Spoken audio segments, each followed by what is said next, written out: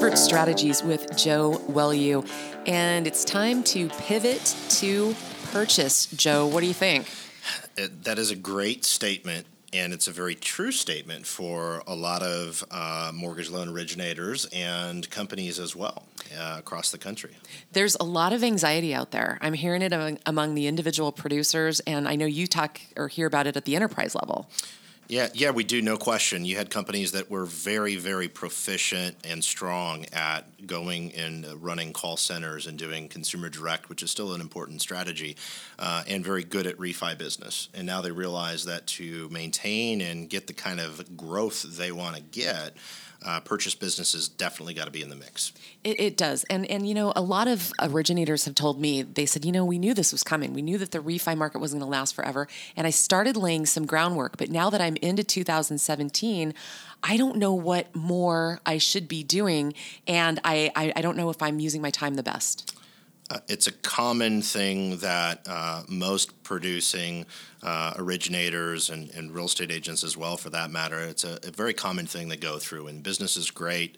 Deals are coming in easy. As much as we know you should be out there being proactive and planning for a shift, it just doesn't quite ever get done until it's necessity. And I think it's somewhat the same at the corporate level, at the enterprise level as well. Companies spend a lot of time in fulfillment and operational challenges, and they don't necessarily invest the time, resources, and stay committed to really getting a purchase strategy that makes a lot of sense. So we see a lot of people doing a quick check and really looking foundationally at their business right now, taking an inventory and saying, what are the things that I need to be doing, number one, that I'm not doing, and then I need some ideas. I need to know what are some things that I haven't thought about that can help me.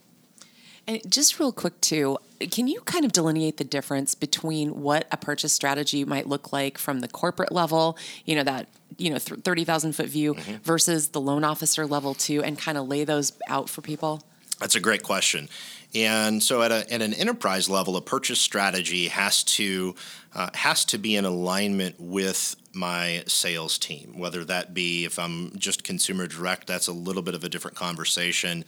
But if I have a distributed retail team that is in local markets across the country, that strategy, I have to look at what the needs of those, what the talents and what the needs are of those originators, and then I have to build out a marketing and support plan that will support them with leads and deals. Okay, so a lot of the things that mortgage companies are looking at is, well, how do they improve margins and those types of things? Well, one of the ways in our minds is a hub and spoke type of model. And if I'm running a purchase strategy, a hub and spoke marketing and sales model is the best. And let me be specific on what that is. A hub and spoke model is simply, I've got a marketing and sales support person at the center that's going to support by doing all the proactive things that an originator knows they should be doing every week, but they simply don't do it. As much as we'd love to change the behavior of these wonderful salespeople, and I'm one of them, so I cannot say too much, but as much as we'd love to change that behavior, it's just not going to happen. In organizations, instead of saying, well, I need something that they're going to use, they're going to do, they're going to follow through with, and guess what? It's never going to happen. I got to break it to you. It's not going to happen. So what do we do then? Well, the best answer is let's play to their strengths, right? Play to their strengths and stop trying to work on their weaknesses. And playing to their strengths is saying, all right, Mr. or Mrs. Originator, you're a rock star. Here's what I want to do. I want to help you grow your business by allowing you to spend more time doing exactly what you're born to do, which is build relationships and bring in business. And we're going to put systems and teams around you that will do most of the other things for you, including reaching out to your people that generate referrals for you, your real estate agents and brokers, your builders, your financial planners, your accountants. I'm going to reach out and do those proactive touches, set coffee meetings for you maybe, produce marketing assets every single week for the agents that I work with at a high level, and be very, very proactive about business generating things. So you have that hub and spoke action happening, and you've got a marketing coordinator, and we've actually worked on developing a course, which we've completed now, around certifying a marketing coordinator on how to properly support a top originator along with any of their co-marketing partners. And that strategy, in my opinion, is one of the most powerful that an enterprise can do. Is this person generally a complete inside individual, Joe, is it someone that needs to have some sort of sales ability on their own? I believe they don't necessarily need to have sales ability. They have to have training. Yep. And that's where a lot of people fail. A lot of organizations, companies, and teams fail is they hire somebody that they think is going to be good at social media. They throw them into the fire, and then they're disappointed that they don't get better results. So training them is going to be very, very key to the results. You're really going to get the results are going to be based on how much you invest in the front end as far as getting them set up for success. So the models that we see are generally doing it at a regional or even maybe a branch level, and on the big teams, you've got somebody at the very local office level. Okay, so for example, if I've got a distributed sales force throughout the country and I've got maybe 4 or 5 regions, at the very least, I'm generally going to have one marketing and sales support person that their sole job is to support and do the proactive things for those top originators. Per region? Per region. Okay, that's at the very, very least. And depending on what types of things you're going to be willing to do for those people, you might not be able to be that effective with only one. You might need a couple per region.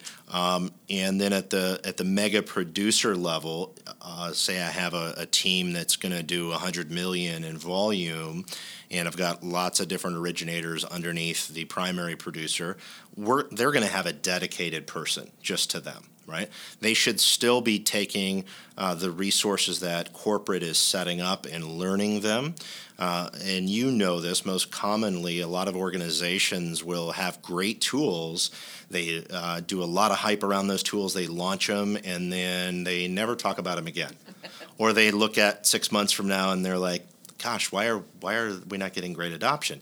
It's a constant reminder and reinforcement of the things that you have invested in as a company to help them. And so it's constant reinforcement of that, and by using that hub and spoke model, you virtually guarantee you're going to have success.